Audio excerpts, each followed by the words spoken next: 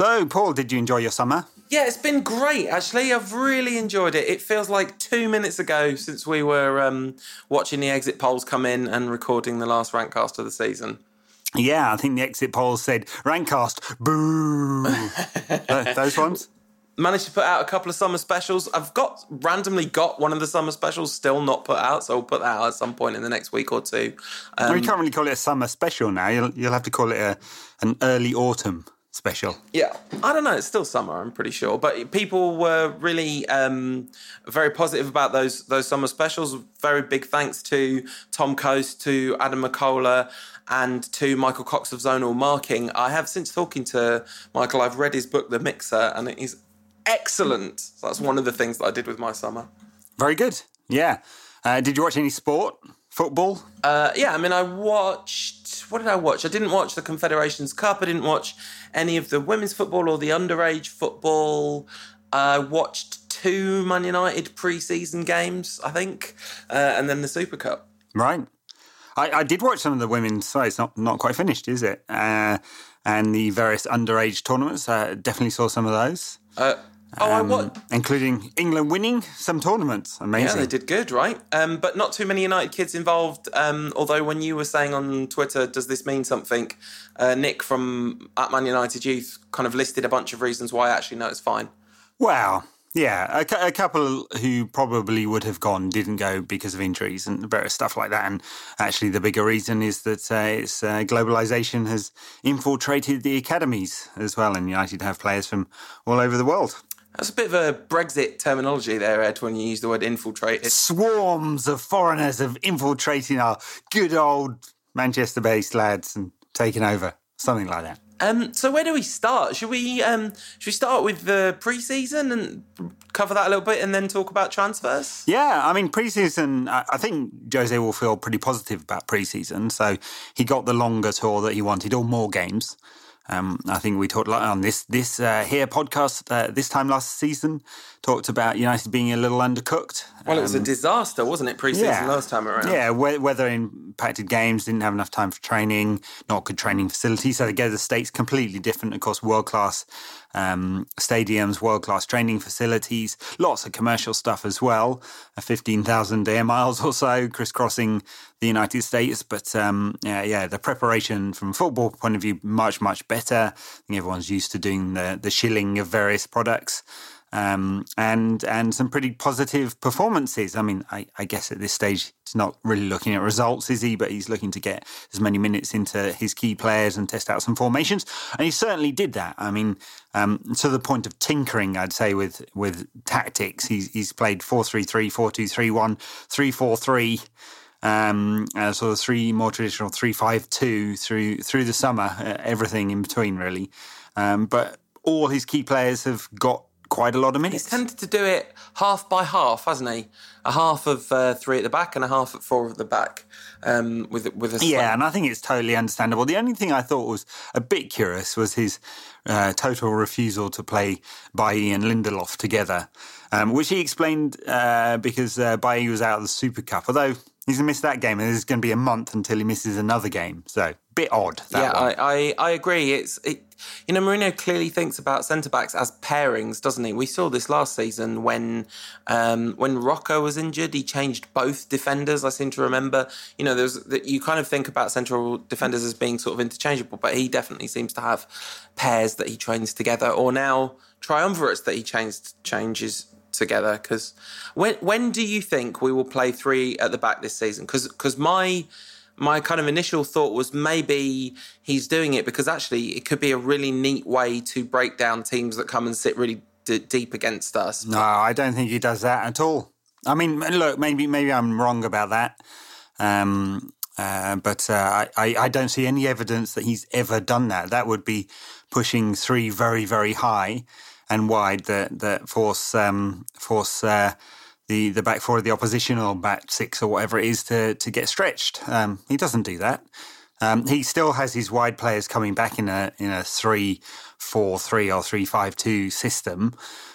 So basically, he does it for defensive security, as far as I can tell, and he's tended to pair that with going quite direct. I mean, not lumping it route one, but going quite direct, bypassing midfield. And I think he does it for defensive security, personally, more than any kind of attacking flexibility or whatever. It's very different to the way that most clubs on the continent play a 3-4-3, although I'd say more similar to Chelsea. Chelsea are very, very secure defensively first, and then they're a good attacking team. I mean, yeah, because the thing is, it's like, for me, that's more, what I was talking about was more the use of a 3-5-2 than a 3-4-3.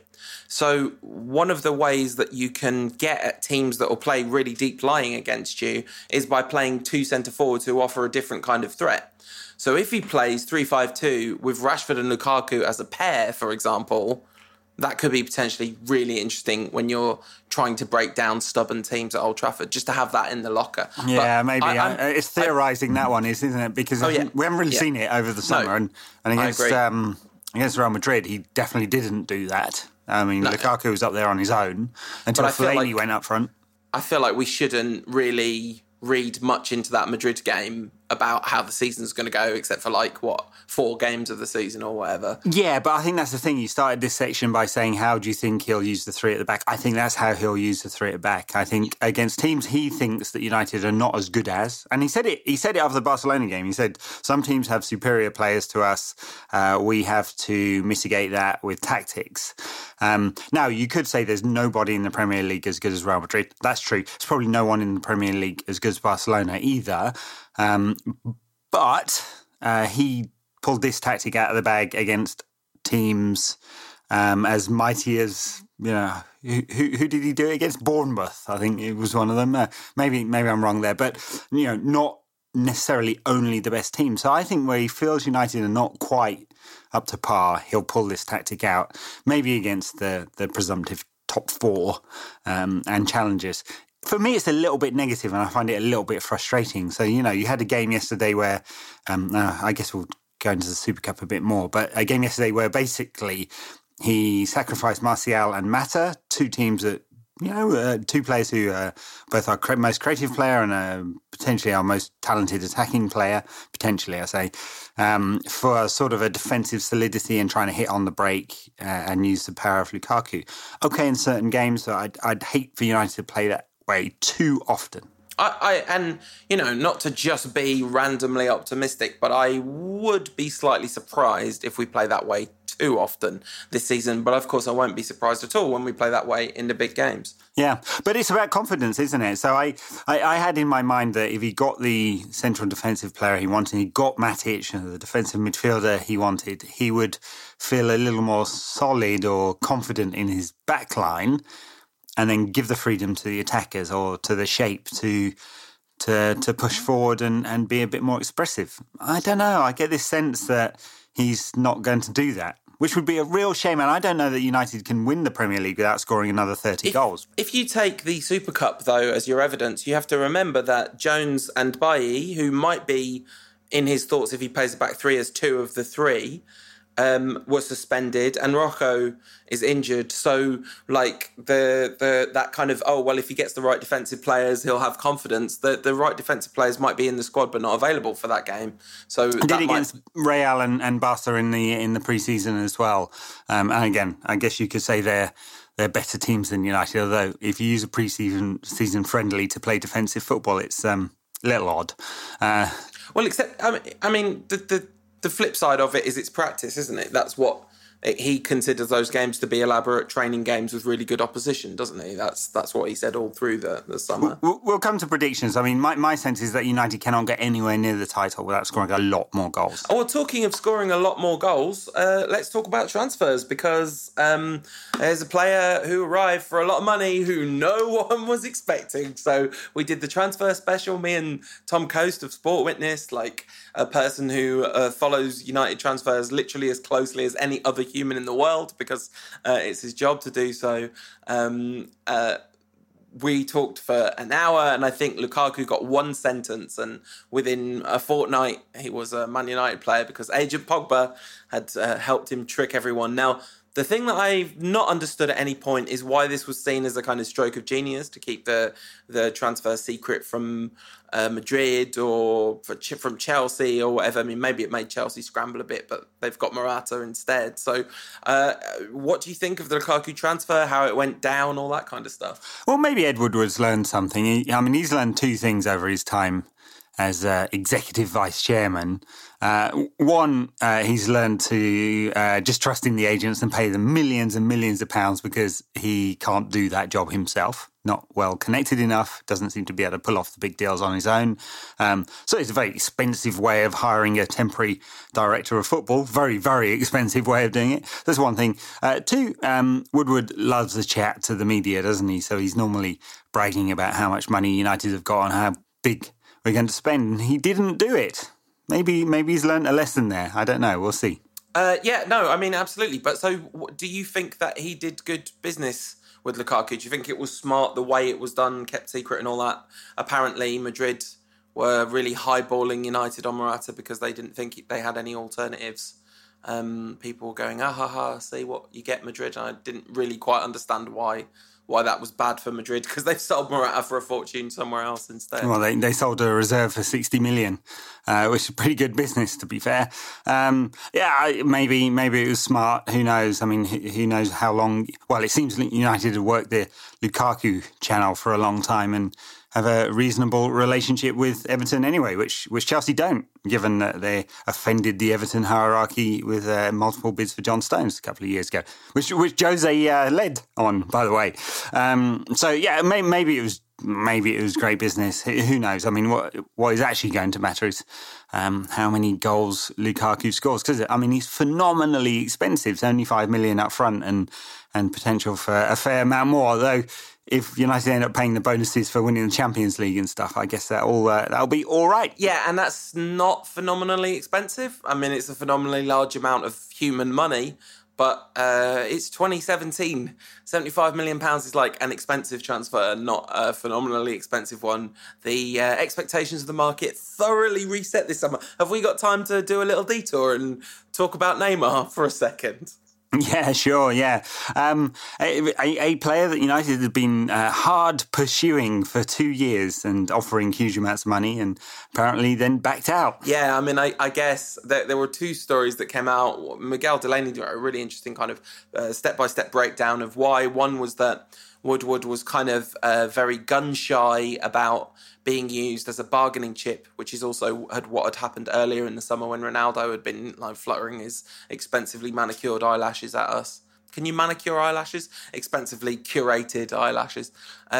So there was that, and then there was the fact that the Glazers are in place. So although United are spending large levels, they're not necessarily in a position or willing to spend £200 million on one player in that way. But I mean, I think certainly, like for me, it was a shock when it ended up happening. All the way through this, you thought the end of this story was going to be Neymar stays at Barcelona on a massively improved contract or whatever, right? Yeah, that would have been the usual outcome, wouldn't it? And not this time. I mean, I think it's a shock. I suppose there's some excitement, a lot of chatter in the papers about it. I have to say I tend to agree with the president of La Liga who basically he said this is doping. This is as bad as doping because what you've got is a sovereign wealth fund, a state-funded club, spending money which in sovereign terms is nothing. It's pocket change. It's a rounding error. It doesn't mean anything when there's trillions of dollars worth of oil sunk in the ground. So, and it's every bit as distorting as jabbing a needle into your testicles and pumping some testosterone in. It's not that they actually do that. But I was just going to say that does not sound like the most medically effective way of doing that. Just it seemed like a nice visceral imagery. So, I mean, I think it's outright cheating. It's the whole point of FFP was to stop this, except that, PSG on their books show the highest commercial income of any club on the planet. PSG, who are like 40 years old, fans who can't be bothered to turn up to what is essentially still a regional club, even if it's in Paris, and suddenly they're the most commercially savvy club on the planet. Except, of course, all their sponsors begin with a Q. And if those aren't related payments, I don't know what are. So clearly the owners have just said fuck you to UEFA. Big middle finger gone up. Said try taking this to court. And I think FFP is dead. But it's going to be extremely distorting. I mean, it's definitely distorting at the top end. I mean, just evidence on this pod, you said, 75 million is not expensive anymore. It's definitely distorting. I don't know how far that will trickle down. I mean, FFP's had a very big effect on reducing losses over the last 4 years from 2 billion a season to like 300 million or something, right? So very, very big effect. Revenues have been going up much higher than spending, but maybe that stops now as a result.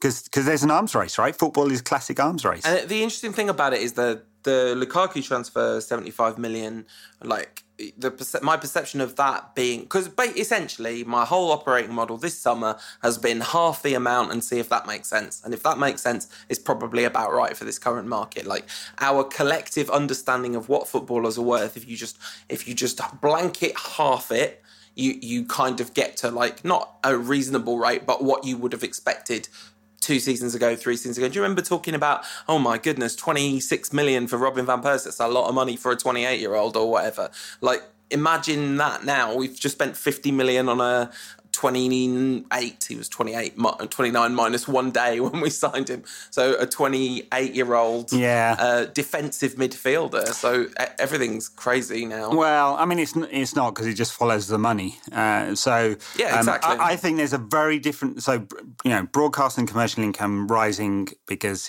all boats are floating in the sort of global market. That's because globalization...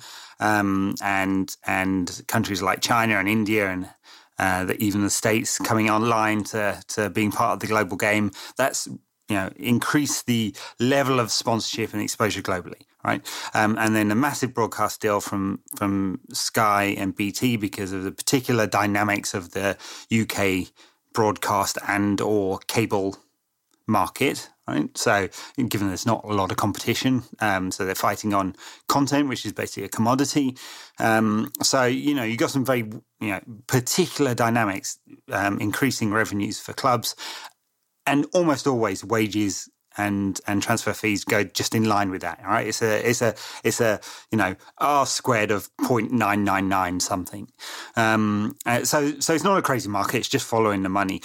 Neymar's completely different. It's got nothing to do with broadcast deals or commercial income or anything like that. I mean, only insofar as PSG are going to try and fob off the world with, hey, look how much commercial income we're making, and it's nonsense. I watched some of the launch of Neymar and the chairman's going, it's already put 500 million on the value of the club. Bollocks has it. Total nonsense. And they'll never make that back from shirt sales because clubs don't make any money from shirt sales anyway. It's pretty much all fixed price contracts these days. PSG are not a big global name. He'll help some, but actually he'll help himself mostly because of his brand. So, this is about soft global power for the Qataris. This is about saying, in a way that's not just them, the country saying how wonderful we are, saying, hey, look, we're associated with a successful player in this successful club, at a time when Qatar is being accused of sponsoring state-funded terrorism for some, interesting regional geopolitical reasons, not just because they do sponsor state-funded terrorism. All about soft power and completely distorting. Yeah. I mean, I read a really interesting counterpoint, which I'm not sure I agree with, but it was written by a guy called Aishan Shah, who's an image rights commercial advisor to professional footballers for cityam.com. It was a really interesting analysis of Neymar's penetration into new media markets and his position to protect against the inevitable kind of collapse of the broadcasting bubble, which is clearly going to happen next time around because, the viewing figures are hugely down and all that kind of stuff. But of course, the fundamentals of this transfer are about soft global power. Romelu Lukaku was not signed on the basis of soft global power. He was signed on the basis of lots of goal power. He scores a lot of goals all the time, Romelu Lukaku does. Yeah. And he's got a lot of power. He's a big unit. He's a big unit. He's going to miss a few, but he's... I don't know if Gary Lineker characterised him as a player who'll score a load and miss a load. I'm not sure that's true, actually. If you look at his conversion rate, it was double Zlatan. Yeah. It was... If he gets as many chances as Zlatan, then he's going to score a hell of a lot of goals for United. He won't because he doesn't tend to shoot from every possible angle or distance in the way that Zlatan did. So that's a little distorting. But I think he'll score plenty of goals for United. He'll probably get 30 this season, assuming he stays fit, and he's got a very good injury record. He's clearly he can change the way United play. Couldn't have played direct in the same way as United tried to against Real Madrid, for example. He's got lots and lots of pace, likes the ball in front of him. He's getting better. He's okay with the ball into his feet. He's definitely not as good as Zlatan, but that's not why United bought him. Yeah, and who is as good as Zlatan with the ball into his feet? Like, isn't there an argument today that no one's literally no one's ever been as good as Zlatan at that? Well, I would argue that Dimitar Berbatov was probably an equal. Didn't score as many goals. No, because once the ball was at his feet, it was maybe a tad easier to get the ball off him than it was Zlatan. Well, that's because he wanted to stroll around, smoke as you can, make love to a beautiful woman. He's living his best life. I don't know why you've made him French, though. I don't know. He sort of seems French, doesn't he? Because in my mind he should be. Yeah, he's got a very French energy. I was trying to think of a direct link. Talking of players with French energy, Victor Lindelof looks like he could have been a French film star during the New Wave, like he could have been in a Truffaut film. Victor Lindelof has attracted a great deal of criticism in pre-season. Alan Pardew was like saying, see, he hasn't seen what it's like in the Premier League. Like, you don't know what he's going to be like in the Premier League, as if he'd played in the Premier League so far, which obviously he hasn't. I guess that's going to be a good signing. You got to trust Mourinho buying centre-backs, right? Yeah. It's true to say that he's had some difficult moments.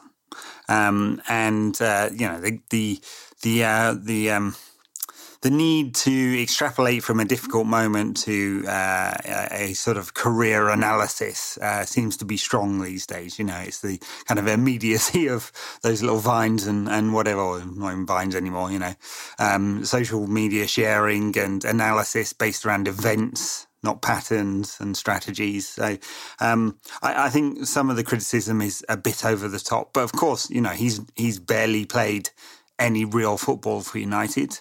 I think everyone was pleased when they bought him. He's had a great couple of seasons with Benfica. He's very, very comfortable on the ball.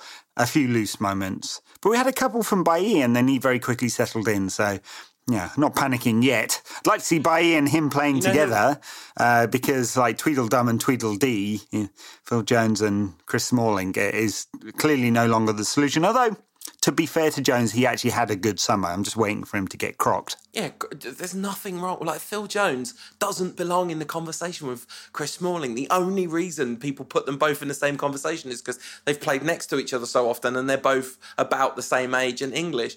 But Phil Jones is he's just really good. He's just injured all the time. He had that one ropey season under Van Gaal, but, whoever thought it was a good match, Van Gaal and Phil Jones? No one, So anyway, he just doesn't. He's neither Tweedledum nor Tweedledee. He's a different character in that thing. I can only. So he's made a comeback on the football field, at least this summer. And look, at times last season he actually had a very good season as well, didn't he? Especially in that period in the autumn when he was playing with Marcus Rocco.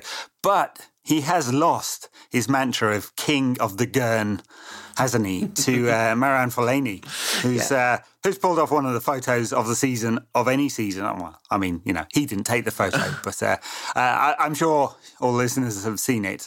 Remarkable facial contortions going on. The difference is, you see, this is why Phil Jones will never lose his status as king of the Gurn, because Phil Jones's facial expressions are self-inflicted, but that Fellaini one was clearly the result of the impact of the ball on his face. So it's a slightly different, it's a different subgenre of ridiculous footballing photos. True, whereas Carlos Tevez's gurning is the result of him falling out the ugly tree and hitting every branch on the way down. The ever hilarious subject of childhood facial deformity, Ed, caused by accidents as a child. The thing with Victor Lindelof is another Man United central defender who had a ropey start. Nemanja Vidic, mate. Remember Nemanja Vidic's first 3 or 4 games for United? Absolutely all over the shop. So if Lindelof turns into 3/4 of the player Vidic was, we'll be all right. Yeah, I'd like him to be better than that, but yeah, we'll see. I'm not too worried about it. I mean, and I come back to the point I made earlier. I think Jose really needs this. I think United really need it, and not from the defensive point of view. Actually, didn't concede that many goals in the Premier League last season. It's from the attacking point of view. I am sure that United need to defend to attack in Jose's mind, and it's really important. You cannot win a Premier League on 54 goals. You can't get anywhere near the Champions League on 54 goals unless United concede 12 or something, which rarely happens.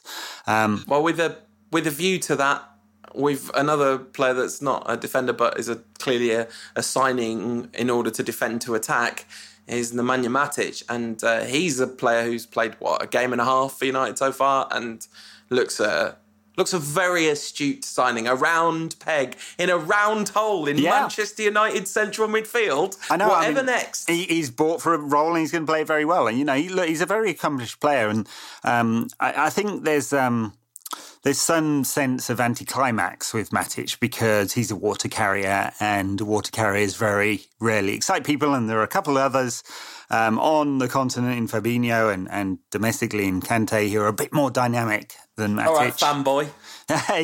yeah, the worst luck there. But I think he'll do a very good job for United. Matic, he's not that dynamic, but there are other players who can provide that role for United. What he does have is he's great control in tight spaces. He's very, very accomplished with players around him. He doesn't panic, which is important in terms of ball retention. The complete opposite of Marouane Fellaini playing there. A very good shot on him, as we saw in the Super Cup, and a good range of passing. He's not Carrick-esque in his passing, but he's good. And so he's a solid player for United. The right type of player, the role we needed to fill.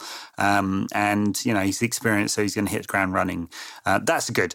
He's definitely expensive because, he's 35 million rising to 40 million, likely 40 million. And you can say, well, in this market, not that bad, but he's 29. He's going to be 30 this time next year, and they've only signed him on a 3-year contract. So round it out at cost per season, and it's 13 million a season, which is quite high. But I guess it's a role that United really needed, and we'll see how it affects Chelsea. I mean, he played 30 Premier League games last season, and I'm not. Bakayoko's a lot younger for the same money, which is why they in a sense got a better deal. But I'm not convinced by Bakayoko. So, I think we all saw him quite a lot in Monaco. Not sure he's at the same level as his partner, which all the fanboys love. Conte's been talking about Matic all day. Sounds broken-hearted about it. Seems genuine. Obviously, they have N'Golo Kante who can you could change your system and play with just one holding, couldn't you? Because you play Kante and Matic. That's very defensive-minded, isn't it? So you could potentially play a more kind of progressive system for them. But I'm really happy that we've signed Matic. I definitely fell into the same camp as most people, I guess, which is hard to get excited about signing like that until I can't even remember where I heard it. I think it was someone on Full Time Devils when I was doing something with them over the summer said Mourinho has spent a year with United squad and has previously spent 2 years with Nemanja Matic, or 3 even, and thinks that one is a good fit for the other. So that's probably good enough, isn't it? And yeah, that seems to... Yeah, or it's a Route 1 transfer, it's just easier signing who you know than necessarily finding the best player. Look, his... If you compare him to a lot of... it's just easier, right? But you have way more knowledge of the player, right? That's sure. Yeah, I mean, with scouting networks, you can probably be more imaginative than that in a general sense. I mean, not specifically about Matic. The one thing I'd say is actually when you compare his stats against a lot of his peers, he's not outstanding in any area. He creates quite a lot of chances, which is unusual for a player of his defensive bent, I'd say, but he's not going to get a lot of assists necessarily. I mean, we'll see. He got loads of assists last season, but he created like 0.7 key passes per 90, which is way below any of United's creators, and he just got lucky with how many of them were turned into goals, I think.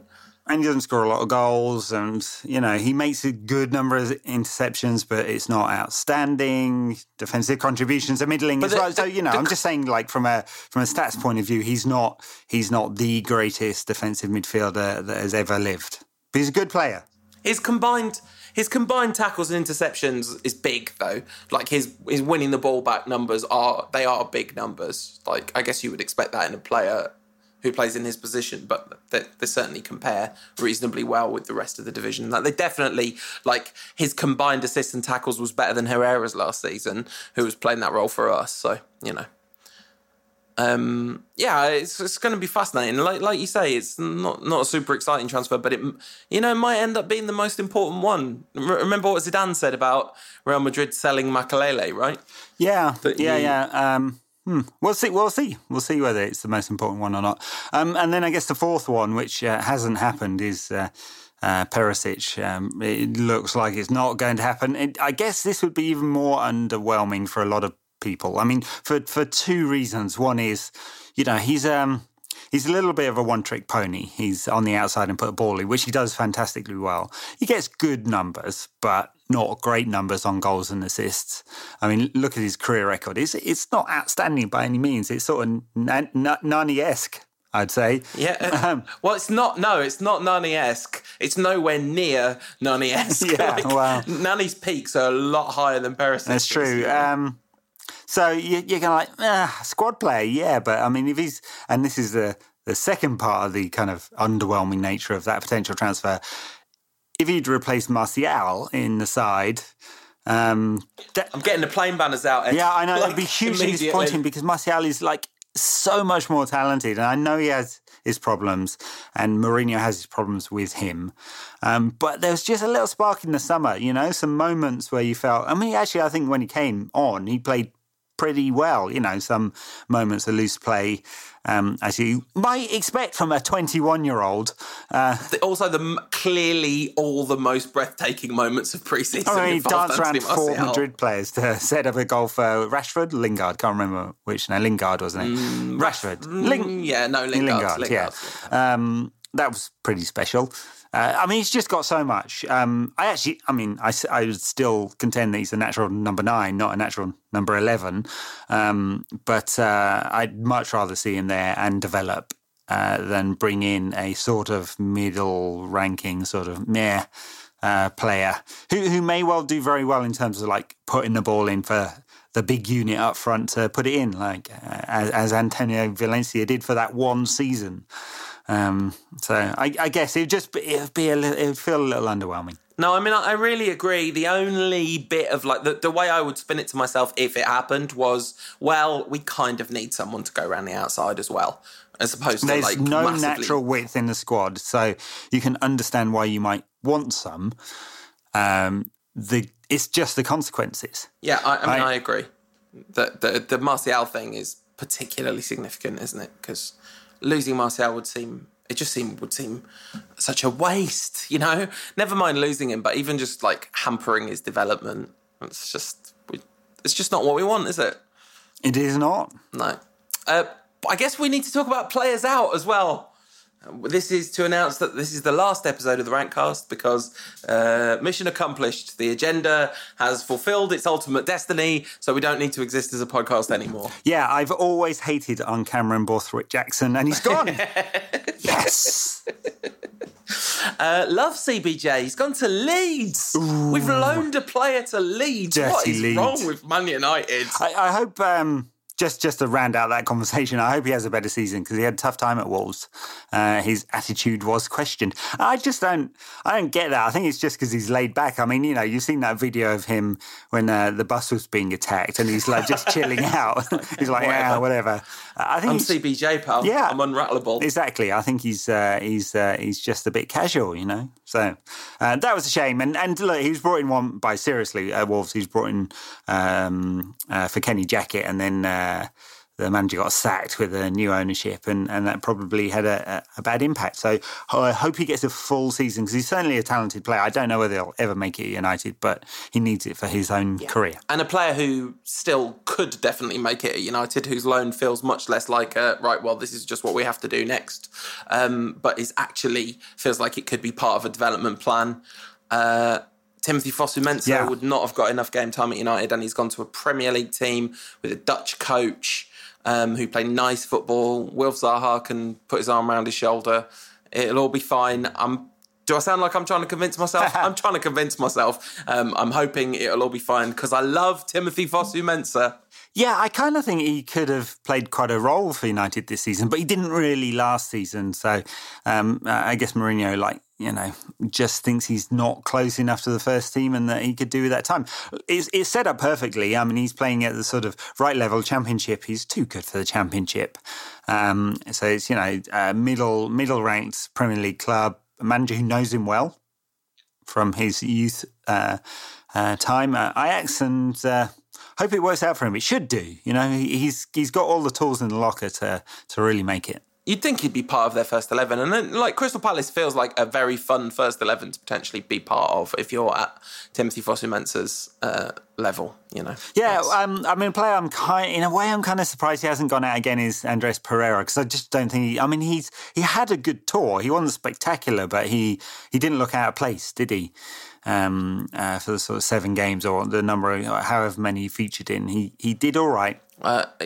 But I don't think he's going to get near the first team much. I mean, he might do, because we don't have very much cover in midfield. And assuming against teams other than, Real Madrid, Fellaini won't always be the go-to option for attacking changes. I mean, who knows what level of ridiculous optimism that is.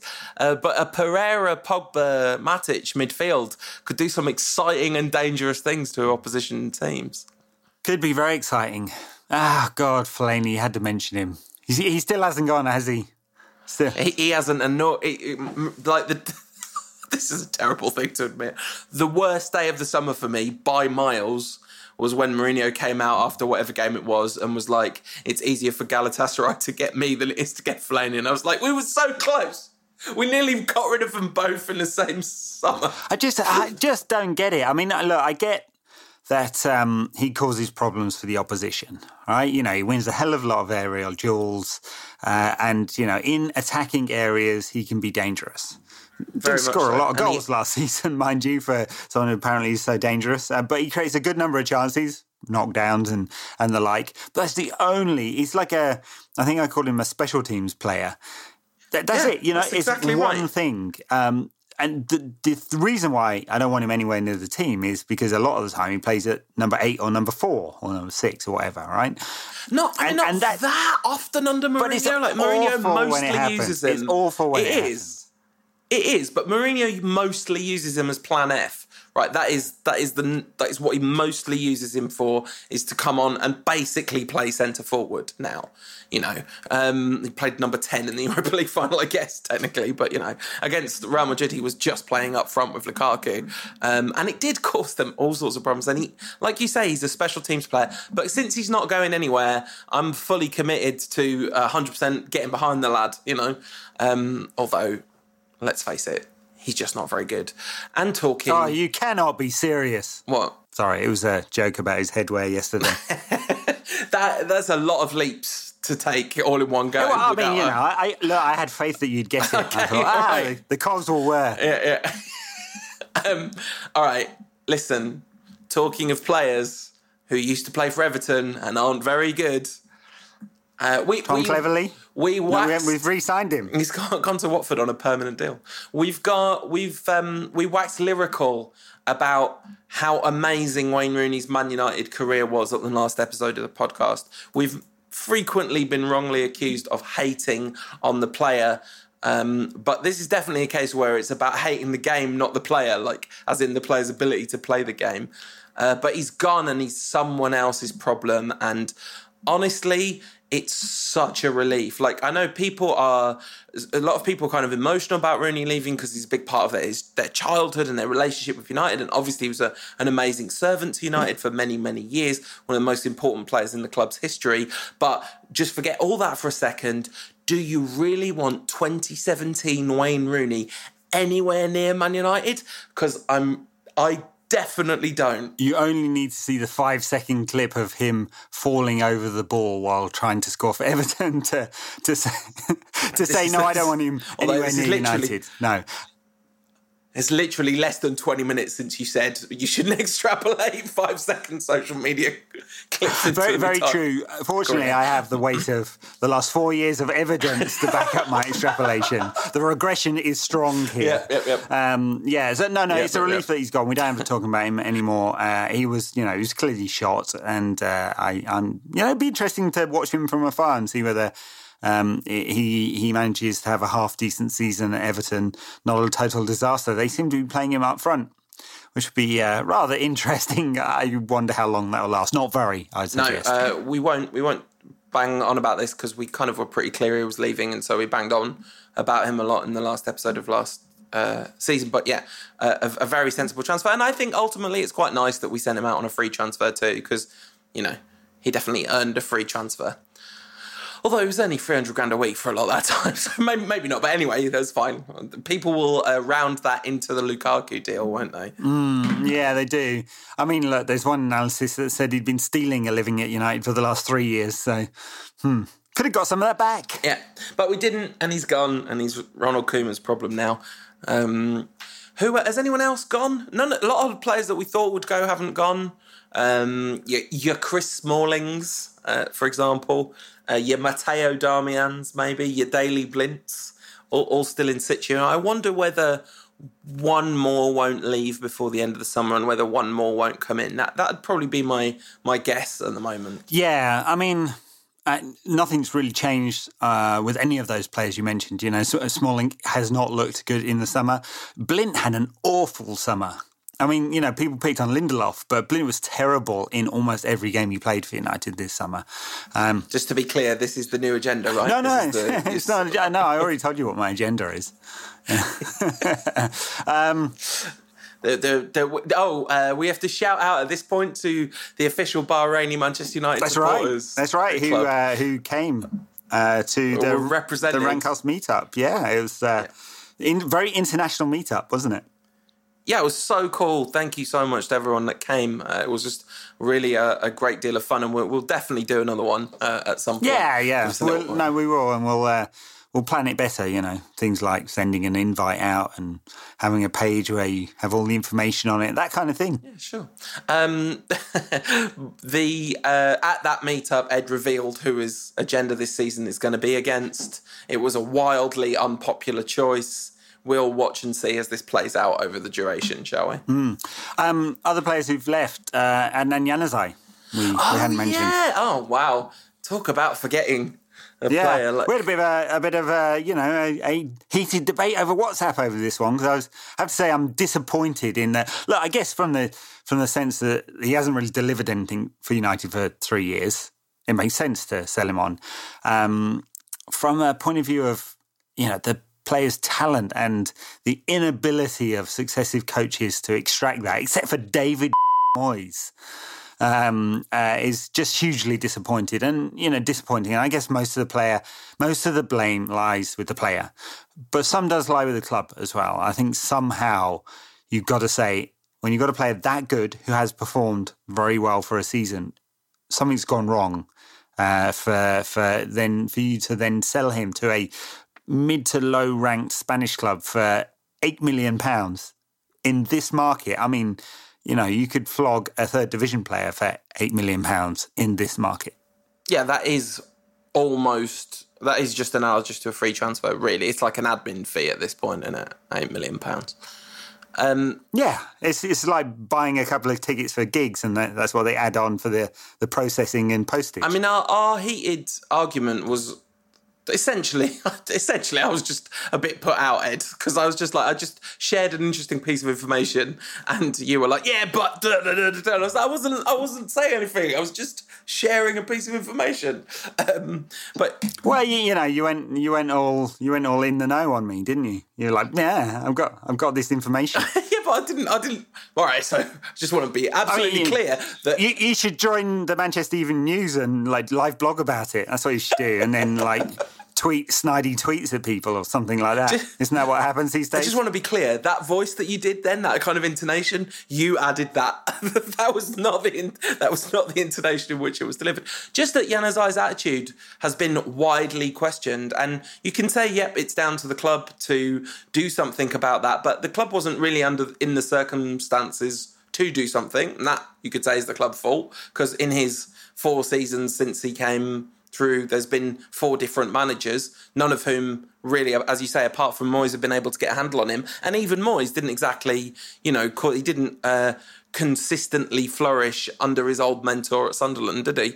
I think, I don't know, who knows where the blame lies. All I'm saying is there's pretty reliably placed information that says that Januzaj's attitude behind the scenes has been really bad right from the beginning. So yeah, that's it. I mean, 3 players in. Jose said he wanted 4. I suspect if United really want to tilt the title, there's maybe more. Short of a left back at the moment. Honestly, I mean, Shaw may be out for the rest of the year. Jose doesn't really believe in him anyway. Rocco's out for the rest of the year, and Blint doesn't look very good at the moment. Darmian plays there, but he's very, very, very, very limited as a player. Kind of honest, and did all right at the back end of last season, but very limited, especially in the attacking sense. So got a problem at left back, and a wide attacking player would round out the squad, I guess. Funny that the fullback. I mean, we were briefly linked to Danny Rose. I feel like Tottenham are not in a position to sell any more fullbacks, and we've seen the price they have to go for if they do. Neymar is, of course, worth 4 Kyle Walkers in today's market. A lot of serious links, though, made with Serge Aurier.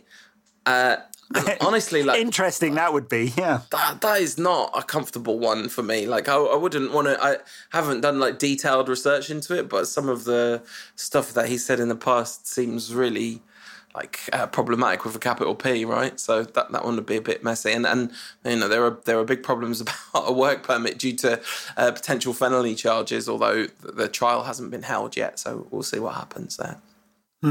Yeah, it seems like that one is being pushed by an agent who wants him out. I would suggest. On verra, as they say in France. So, do we need to talk about the Super Cup in detail? It's a bit disappointing. Played very defensive football, as we talked about. I thought we were bang up for it in the first 10 minutes, like high press, all the malarkey. Reminded me of the first 10 minutes of the 2011 Champions League final. Oh, don't say it. Don't say it. But then, unfortunately, the subsequent 30 minutes really reminded me of that Champions League final too. Madrid just looked absolutely like liquid football.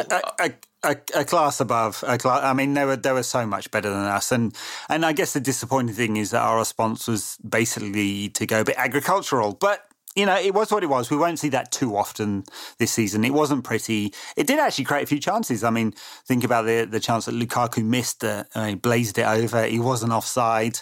Great chance for Marcus Rashford as well. Could have got something out of this game. Wouldn't have deserved it.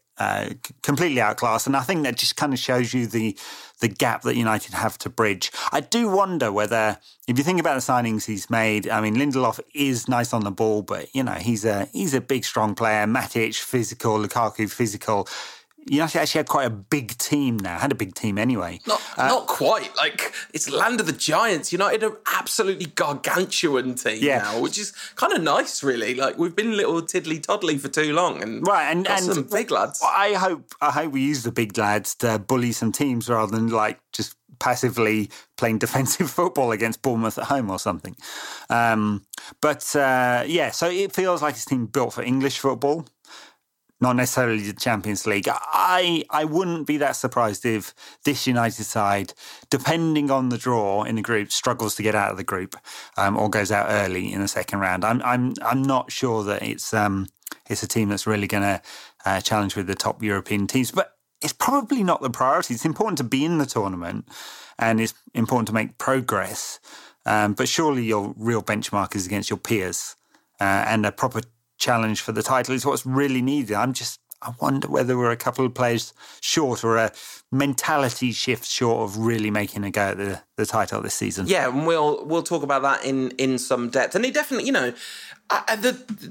there were big positives about that game as well as all the kind of negatives, I think. And one of them was the spirit shown was, I thought, really nice and quite heartening and quite different to United of recent eras and sort of in line with a team that's won 3 cup tournaments in the last 2 seasons. There is a sense that this is a team that can kind of give anyone a game even when their backs are against the wall sort of thing. So that's a bit of a positive. I thought Matic was a big positive in that game. I thought the fact that Madrid are clearly on a kind of different level means that, there's no one in the Premier League anywhere near as good as the current Real Madrid side. They're the first team ever to win the back-to-back Champions Leagues. That's, an epochal achievement, and people aren't really talking to them. Wow. It's a branding achievement because Bayern Munich and Ajax. Yes, sure. Might argue with that point. Both epochal teams as well. Like, that's, so winning 2 European Cups back-to-back was also a phenomenal achievement. So, in that sense, I don't think there was much to be disheartened about. I thought, I said Rashford had a bad game afterwards, but actually it was more like Rashford made 3 or 4 big errors, but he also caused the fullback a lot of problems. Pogba, who I thought had a terrible game, was really interesting looking at the numbers. Like, he did a lot of work defensively, but he was definitely trying too hard attacking. But my goodness, people's reaction to Pogba is frightening to me. Like, the amount of people convinced he's not that all that. I can't wait for him to eat their words, although I guess people don't anymore, do they? They just continually twist the facts to suit their argument until they get elected president or whatever. Yeah. I wonder whether we'll see the end of this season. That big red button's looking awfully tempting. At Sev the Panda says, tips for surviving World War III, #Brandcast. Yeah. Good. Don't live anywhere in the blast radius of Pyongyang. No. So should we do some Rantcast questions? Let's do it. Oh, I think let's start with the softball. At Austin Reds, as with the incomings and outgoings at the club, do you think the squad is better or worse than last season? I think it's very clearly better, isn't it? There's hardly any outgoings, and those were all fringe players. And some really good incomings. I'm not sure I'd call Zlatan a fringe player. Oh, yeah, 28 goals. He's coming back anyway. He'll be back. Zlatan will be back, like, come Christmas. Christmas present for everyone. Zlatan's going to re-sign. Yeah. Before the Matic signing, I'd said we were marginally better, but that was a kind of hunch that Lukaku would be a bit more dynamic and score the same amount of goals. Lindelof, unproven so far. Matic will add quite a bit to the midfield. So we're a bit better, but Chelsea and Manchester City have both improved. Arsenal, well, we'll see how Lacazette gets on. He was like everyone's second choice, wasn't he, in the transfer market this summer, and Arsenal spunked 52 million on him. Well, I'm not sure League One to the Premier League always translates. 52 million isn't a lot of money. just to be clear, I feel like it's really important to set that in context. So they spent slightly more than Nemanja Matic, a 29-year-old Nemanja Matic, on a player that scored like a ton of goals. Obviously, it's a risk that he won't be good here, but still, it's 52 million. You can't go, 52 million, like that means anything. It's so they spent 25 million less than we spent on Lukaku for him. It's all changed, isn't it? Narrative around him will be very Arsenal, I suspect. He'll be the greatest of all time in August and September, still in October be disappointing in December. It'll be, this guy's rubbish fam by February, won't he? And Arsenal's season will have disappeared along with Lacazette's form. We shall certainly see. Ali, who was at the meetup at AF Bukhari 1984, says, am I the only one surprised how young Ed actually is? He sounds a lot older on a podcast. Also, is his job really a cover for government work? We're not allowed to tell you the answer to the second one. I feel like... Yeah, they call it tradecraft, don't they? I feel like you're just about the right age, Ed. That's what I feel. I feel like if you listen to a lot of Rantcasts, you could probably guess our ages almost to the number based on the number of times we talk about Eric Cantona. Yes, and or 80s football, but not much about the 70s, so there you go. Across the keeper, Steve Williams says, is each new generation of fans the most nauseatingly reactionary in history? Yes or yes? Okay. Yeah, but I guess so. I mean, we've got a great big echo chamber, haven't we, in the interweb these days. Which is a big problem. Does De Gea's physique make him the perfect candidate to become the first man since Lopez Ribeiro to win an Olympic swimming gold for Spain? Asks at Team Ultima Football. Listen, we've got to keep him focused, Tom, on goalkeeping for Man United because, it was every time he made a brilliant save against Madrid, I'm like, okay, I'm glad they didn't score, but did you really have to look so good doing that? Would you be allowed to use goalkeeping gloves in the pool? Especially as those old ones now banned that had the webbing. That would help, right? Surely. At Jamie_Russell says, is a hot dog a sandwich? New season, new serious topics being discussed. Yeah, I guess it is. I mean, if a sandwich is defined as something in between two pieces of bread. It's not in between two pieces of bread, though, is it? It's in between one piece of bread with a slice down it.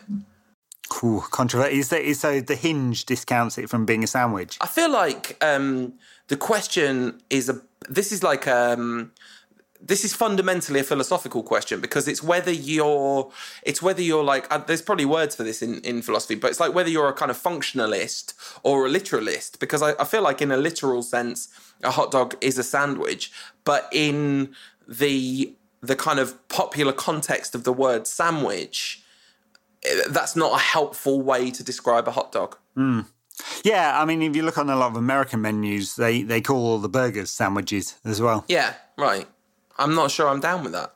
Racist. At Ryan Shivashankar, at Ryan_MS28, fittingly says, how would you describe the Rantcast to a person listening for the first time? It's a podcast about Manchester United. Yeah, with a staunchly anti-Wayne Rooney agenda. Slash new secret new agenda. All right. I'm just keeping my options open, you know that. I'm laughing at the next question. Another person that was at the meetup, at that MASH guy, says, exactly what is Jose Mourinho's problem?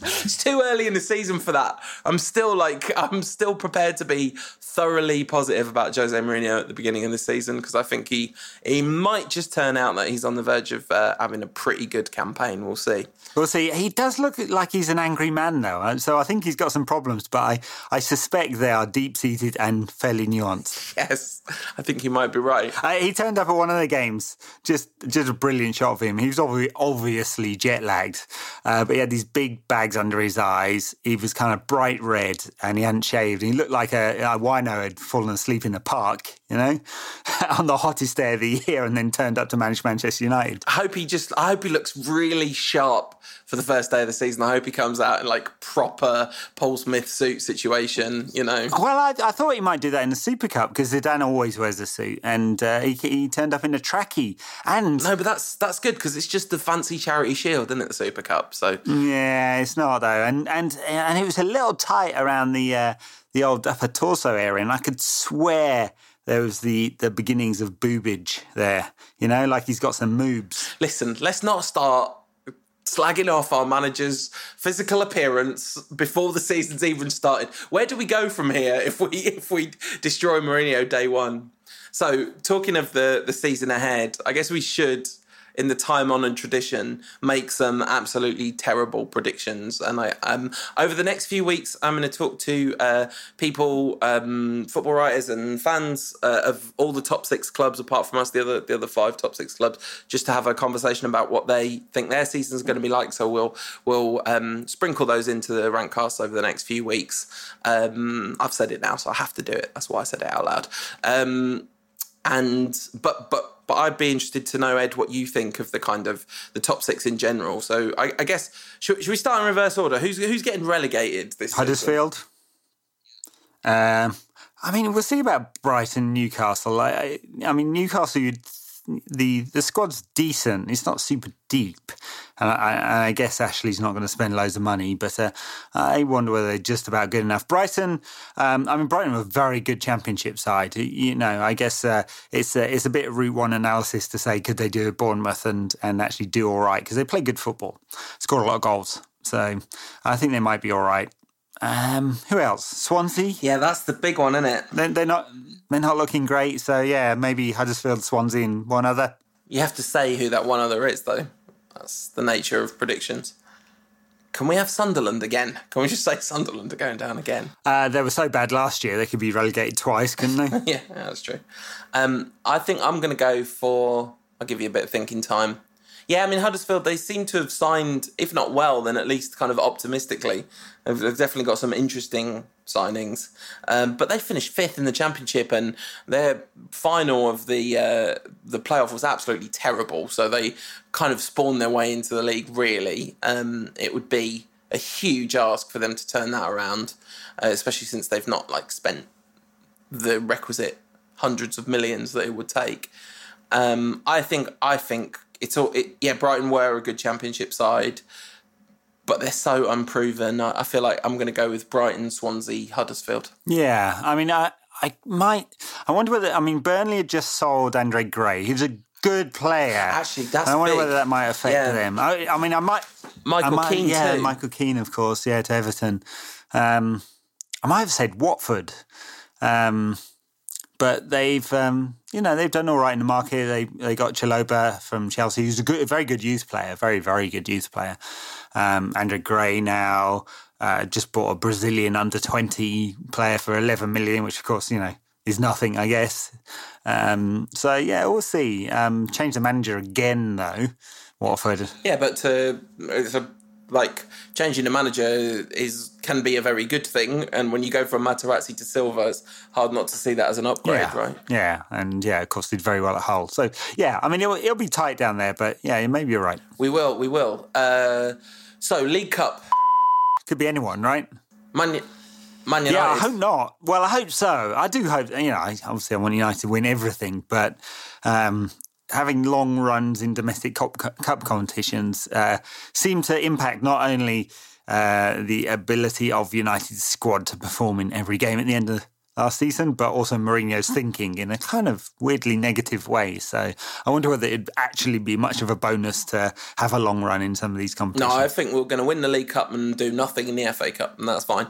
And really, the domestic cups weren't the problem last season, were they? It was FC Rostov away on a Thursday night was the problem last season. Thank God we're not going to be in that anymore. Yes. So yeah, United for that. The FA Cup. You know what? I'm going to give it to Spurs, partly because, listen, the truth is I would just quite like to see this Spurs team win something, and I definitely don't want it to be the league. Isn't that the only thing that Arsenal ever win? Yeah, it is, but were they going to win? Are Arsenal really going to win it for the 4th time in 5 years or whatever? That's a bit... I don't know. It's the only thing that's saving Wenger from the exit, isn't it? Well, he signed a 2-year contract, so I think he's probably going to be able to see that out, whether he wins the FA Cup or not this season, right? Yeah, no idea. Yeah, pick one. Yeah. Chelsea. All right. So you've said Chelsea. I've gone for Spurs. And then the Champions League. I mean, you know what? I'm gonna say. It's hard to see past. For me, I interrupted. It's hard to see past Real, Barcelona, and Bayern Munich. Honestly, I'm real glad you interrupted for that, Ed. Cheers. Yeah, I know. Alanis is. Yeah. I'm going to see past them and say that the Neymar thing, Neymar, PSG keep being knocked out of the Champions League by Neymar. So now they've bought him. I'm gonna give it PSG. I'm just not even sure their team's that good. It'd be interesting to see what actually happens with Neymar tactically, right? Because he wants to be the focal point. Apparently, it's not just the 50 million euros a year he's getting paid, tax-free or whatever. He wants to be the focal point of the team. Is he really going to play left wing for Cavani through the centre? He scored a bag full of goals in League One last year. Good question. We will see what happens. So, who are you going for out of the big three then? Yeah, maybe it's Bayern Munich's year. Let's say Bayern Munich this year. I'm going to go with PSG, even though it's stupid too. I feel like if I had to pick one of the big three, I would go for the three-peat. You can't see Barcelona doing it, right? Because really, we say Barcelona almost out of habit and because Messi's there. But having lost Neymar and with their midfield in the kind of slightly shambolic state it's in, it all depends on what they do in the next few weeks in the transfer market, I think. Yeah, really key. And everyone knows it as well. Yeah, it's not just replacing Neymar, but they've got some work to do in an evolving midfield. And it's going to cost them a lot of money, and everyone knows that. Yeah, it's so mean, isn't it? PSG have absolutely wrecked Barcelona because not only have they bought their second best player, they've given them money that's useless. It's useless money because now they go to Liverpool and go 90 million for Coutinho, and then Liverpool are like, all right, 90 million. Pull the other one that's got bells on. We know how much money there is in your pocket. Give it all of us. Give it all to us.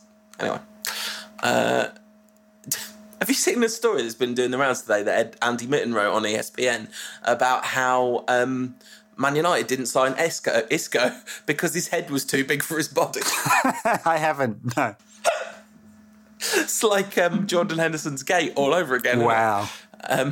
Mitten writes, the player was watched several times before the report that was filed back that he wasn't good enough to be considered for a move to Manchester United. This is while Fergie's still there. He's good, but not quite quick enough, and his head is too big for his body, was the verdict on the then 21-year-old playmaker. Was this an analogy, or was it a physical description? I think they literally meant his head was too big for his body. That was not a good decision. The top six then, in order from 6 on up. I think I'm going to go Arsenal, Liverpool, Chelsea, Spurs, City, Man United. Oh. Glory, glory, Man United. Oh dear. I'm only partly joking as well. Can we talk about who the best centre backs in the world as well? Johnny Evans in there. No, I mean, yeah. Well, Arsenal, I don't think they've improved much. So yeah, let's call them 6th. Liverpool 5th. Because of Champions League football. Champions League football. Lallana's injured. Coutinho will eventually go when he's so destabilised it'll be hard for him to have a good season. I wonder whether Klopp's been found out a bit. Or he always was a bit average. Top 4. I'm going to say Spurs, United, Chelsea, City. Okay, so you back Chelsea to cope with having been champions, even though last time it nearly murdered each and every one of their individual talents. And but I think Mourinho did that. I think they'll come second. They actually haven't done the business that Conte wanted. We'll see whether Morata's really as good as his fanboys think he is. Not sure that he is. And obviously they've got a problem with Costa. And City they've got a very, very well-balanced squad that looks more like a Pep squad. They always had loads of talent there. Defensively, they were not great last season, but he's bought 47 fullbacks. My hope... So he's got to do something. My hope with City is that Pep just doesn't get it right quickly. That's my hope. This is pure pre-season optimism predicting United to win the league because... The truth is, I think there is an absolutely reasonable case to be made for Tottenham, Chelsea, City, United, probably not Liverpool because their summer business has been too bad, but any of those 4 teams I think you could make a solid argument for them to win the league this season. But because all of them have kind of foibles and weaknesses, because, it's easy to go, okay, Pep seems to have addressed the issues, but like you say, they've spent a huge amount of money on fullbacks, which is a vital position in Guardiola's system. But the kind of fullbacks they've bought would suggest that he is going to try and implement a slightly different style of football, a kind of Premier League adaptation of Pep ball, right? Kyle Walker isn't going to play inverted fullback, is he? He's going to be bombing on, occupying the whole wing, doing the kind of Dani Alves bit. So, but not as good, obviously. But I don't think it's absolutely nailed on that City are going to be brilliant this season, even if it does seem pretty likely. No, I mean, you can make that argument, yeah. I'm going to go with the percentages on this one and say that they're probably going to be pretty good. I suspect it'll be another tight one. I don't think United got enough. Actually, in a way, I feel like I'm being optimistic by saying third. Because sorry, it's because... How far we done fell. Yeah. How far we done fell. But the thing is, I'm predicting that Tottenham done fell a lot. And I know they haven't signed anyone, but they've, they may be impacted more by Trippier's injury than Kyle Walker's going, because Trippier is a good player and actually offers a lot going forward, delivers a very good ball. So we'll see how long he's out for. But, they're not going to regress. They're a good team. They play very good football, score lots of goals. The one thing you'd question is whether they can maintain that fantastic home record, irrespective of where they're playing. I don't know whether Wembley really makes a difference or not. I mean, I know it did to their Champions League. I don't know how you could think that it wouldn't, because it's a completely different kind of place to play football than White Hart Lane, White Hart Lane was so specific, and Wembley is so generic and like un-White Hart Lane, like, I don't know. Yeah, I mean, White Hart Lane's a small ground and a total dump, which is why they're moving. But the crowd are right on top of the pitch, and, they make loads and loads and loads of noise in there in a way that it's kind of hard to do at Wembley, so everything kind of echoes out at Wembley, doesn't it? So yeah, it's a horrible, soulless corporate stadium, as so many of the new ones are. I don't know. You can make a case, but they're still a very good team. They're keeping, Wembley's the thing keeping Spurs players out of my fantasy league team. That's the truth here. I keep nearly putting them in and then going, but Wembley, and that stops me pulling the trigger. That's why I've got them finishing third. I think my logic, such as it is Liverpool. I mean, if they buy another two really good players, then that changes. But so far, then they're not there, right? Squad wise, haven't addressed their key issues. Big deal. Got Champions League. Klopp works everyone really hard. They looked exhausted even without the Champions League last season. Chelsea have got to readapt to Europe. I don't feel like they've bought that well, which might prove to be a very silly thing to say, but it does seem like that from the outside looking in. Arsenal, I feel like, are just a non-contender unless Lacazette absolutely catches fire. But if you look at the amount of his goals, which are penalties, it wouldn't look like he's a kind of absolute game changer of a striker, would it? And then Spurs are at Wembley, City, who knows? And Mourinho has never, ever not won the league in his second season at a club since he went to Porto. So that doesn't mean he's going to do it again, but he has done it. He had a better team at Porto, let alone all the others. So, yeah. No, look, I hear what you're saying. You can make a very optimistic case. Yeah, it's possible to massage that one, yeah. I'm not sure it's entirely realistic. But what do the odds say? So, Man City, favourites, Chelsea, second favourites. United and Chelsea kind of are about the same money you can get. And then Spurs, then Arsenal, then Liverpool. That's to win the league. So the bookmakers have City as quite substantial favourites, and then Chelsea and United as pretty much equal. United just slightly further out with some bookmakers. There's a lot more disagreement among the bookmakers about United, which kind of makes sense given we've got a lot of questions left to answer. But they clearly don't think anyone else is going to do you think there's any chance that any of those drop out of the top six? Who's going to challenge? I mean, Everton have spent a lot of money this summer. If Wayne Rooney catches fire...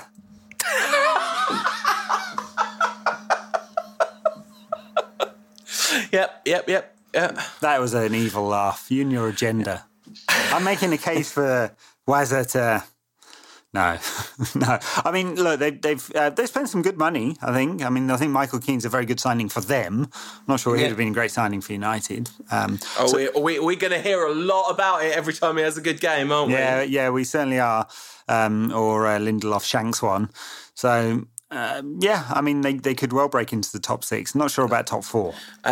So we shall see. We shall see what happens. I mean, as you say, they could well break into the top 6, but I think it's still a big ask for anyone, because it just doesn't look like obvious to me that any of those top 6 teams will fall out of the top 6 this season. But the last few seasons have definitely proved football to be indeed a funny old game.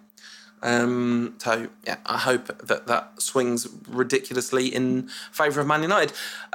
Talking of the fact that Man United need goals and players who we didn't sign who are going to be used as a stick to beat us with, Javier Hernandez is coming to town. Cheech is coming home. I wonder whether we'll get the same level of cheers for him as Ronaldo got from Man United. A friend of the show, Roberto Martinez, not that one, tweeted during the Super Cup that Fellaini and Ronaldo, 2 subs that, for different reasons, both sets of opposition fans are happier to see than their own fans. Anyway, Cheech is coming home. Will the Hammers cause United problems? Joe Hart will be up for this one, won't he? Oh, God. It wasn't really a problem position for West Ham, really, goalkeeping. It might be now. That one will never get old. They struggled a bit, West Ham did last season. After having such a good season the one before... obviously, they had problems with the move to their new stadium. They did struggle when they moved from an intimate London ground where lots of fans make a lot of noise very close to the pitch to a big soulless bowl. That did cause some problems. Yeah, I'm not sure we're going to see Tottenham fans fighting each other in the stands at Wembley, to be honest. So, what have they done over the summer? They sold Ashley Fletcher, which was interesting, wasn't it? The former United youth teammate, didn't play a lot at West Ham. They signed Arnautovic for 20 million-ish. He'll be a good signing. I was surprised Stoke let him go. I think he's a good player. Yeah, a very good player. Stoke have replaced him with Darren Fletcher in the summer's weirdest transfer. Yeah. Moving up in the world, Darren. Hernandez will score goals, I'm sure. If they provide him chances, he did well in Germany. Although last season didn't score that many. Scored a lot fewer last season than the season before. In not a great team, to be fair. Well, it's gone to West Ham, who are also not a great team. They sold Valencia. Allied never really made it at West Ham, did he? So they've done some decent business, but I wouldn't expect them to do any better than sort of mid-table. No. And how would you expect them to do at Old Trafford? What system is Jose going to play? Always so exciting. Yeah, not going to play 3 at the back at home. Surely not, given our previous conversation about how he uses it. So I think it will be something that looks more like a 4-3-3-ish. With Herrera, Pogba and Matic in the central midfield. And I think most of the team picks itself, doesn't it? The left-back's the question. I guess Darmian's the man with the shirt at the moment. Who is it? Is it Smalling and Bailly? Is it Jones and Bailly? It's not going to be Bailly and Lindelof, is it? Because they've never played together. Well, let's see if he unleashes it on Cheech. Valencia at right back, the 3 in midfield, and then up front's an interesting one. So how do you keep Marcus Rashford out of this side? I mean, he didn't do great from left wing back, which is where he was asked to play against Real Madrid. But he's explosive, isn't he? Martial wasn't used at all. But had a good summer. He had a really good summer. Mkhitaryan looks like he's a player that's about to have a good season, but he's much better at 10 than anywhere else. And if we think United are going to play in this sort of 4-3-3 system with Pogba pushing forward and Herrera and Matic a bit deeper, then I don't think Mkhitaryan can play there. So a few questions. So we see Mkhitaryan on the right, or maybe we see Juan Mata on the right. Would you like to see that, Ed? I hate the guy. I mean, no. always like to see White Matter. Always like seeing White Matter. Yeah. That agenda lasted. You didn't hold that down. Like 15 seconds, that agenda lasted there. There was no agenda. There was no agenda against Rooney. But anyway, I'm going to have to take I've got a special room at Rancast Towers with all my, pieces of Rooney hate on them. I'm going to have to take that down now, aren't I? Like some serial killer. Before the show finishes, just want to say thanks to everybody who's been backing us. We're going to keep the Patreon going. I'm so sorry. I'm really behind with merch. This is, as soon as I've got an injured foot at the moment, as soon as this foot is healed, I will be pounding the streets, getting stuff to post offices. This is my bad, 100% on me. So, I must apologise. Otherwise, hopefully you enjoyed the content over the summer. That was definitely brought to you by the Patreon backers. Patreon.com/Rankcast if you want to get involved over there. Are we doing new merch? Are there any changes to the rules this season? Not so far. Might do something new at Christmas time. See what people want. Might even try and do some just straight up for sale Rankcast merch at some point. At some point, but no promises. No promises. I thought the Rankcast mugs were only for very special people, which is why you didn't send me one for ages. I sent you one. Oh, for ages. I didn't send anyone one for ages, Ed. I'm very bad at admin. No, the Rankcast Patreon backers mugs will be exclusive for life. This will be alternative merchandise, potentially. But I don't know what's going to happen on that. This is just me thinking out loud on the podcast. It's not the right place to do it. The other thing I want to do is plug something completely outside of the world of football. My dad has a play on Radio 4 this Saturday afternoon at 2:00, I think.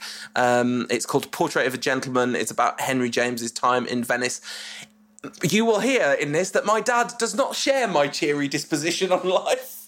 And he's a fan of the more tragic aspects of human existence. So sounds a bit eyebrow, Paul. It is. But it's my old man, isn't it? You know my old man. The man is highbrow. Anyway, yeah, that's on Radio 4 at 2:00. Very good. I feel like you got to do that, and you got to plug your dad's play when you have a podcast. So Ed, you have a good summer? Yeah, pretty good. Mainly I've been working. I've actually been off this week, not doing much, just kind of hanging out with the kids, little ones, trying to indoctrinate them into the world of football. It's not working well, I've got to say. I'm going wrong somewhere. They're still very young. Still very young. I'm off to the US for a month next week. Lots of Rankcast listeners in the US complaining that we didn't have a meet up there. So if you... Well, I did an unofficial one, so I will find some games. I'm going to be on the West Coast, which always makes it awkward for games, but some breakfast drinking will be had in Seattle, LA, or San Francisco, or maybe all three. Nice. The other thing is, loads of people in Dublin keep saying they want to have a meet up there, but it's a long way. But who knows what the future holds. Anyway, one thing's for sure, the future will hold lots. I like Dublin. We could do meet up there with the £9 pints of Guinness. Euro pints of Guinness. Someone sent a Rankcast question saying that they thought that Ed was probably a Guinness man. I think that's probably fair, isn't it, Ed? Yeah. Does that mean something other than I drink Guinness? No, that's what it means. It means that you would be a man who would like a pint of Guinness. Right, so that's enough rambling at the end of the show.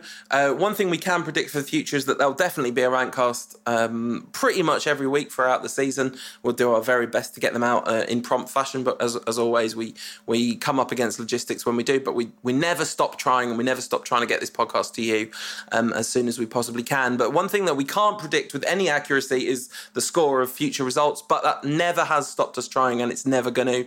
I'm going Man United 3, West Ham 1 for the start of the season. Oh, got a big negative there, Paul. I'm going for 3-0. 3-0, solid victory. I wasn't really being negative because I just would quite like Chicharito to get a consolation goal at 3-1 up, that's all. Oh, you soft. Yeah. No, I think Lukaku's score, he's got his first competitive goal. He's looking pretty sharp to me. And the hammer Matic to bang one into, why not? Well, because he scores an average of about 1.5 goals a season. So really should score more with that hammer of a left foot he's got. Absolutely. All right. Just gets a nosebleed when he's anywhere near like 40 yards from goal. Backers, stay tuned. Everyone else, we'll see you next week. See you next week.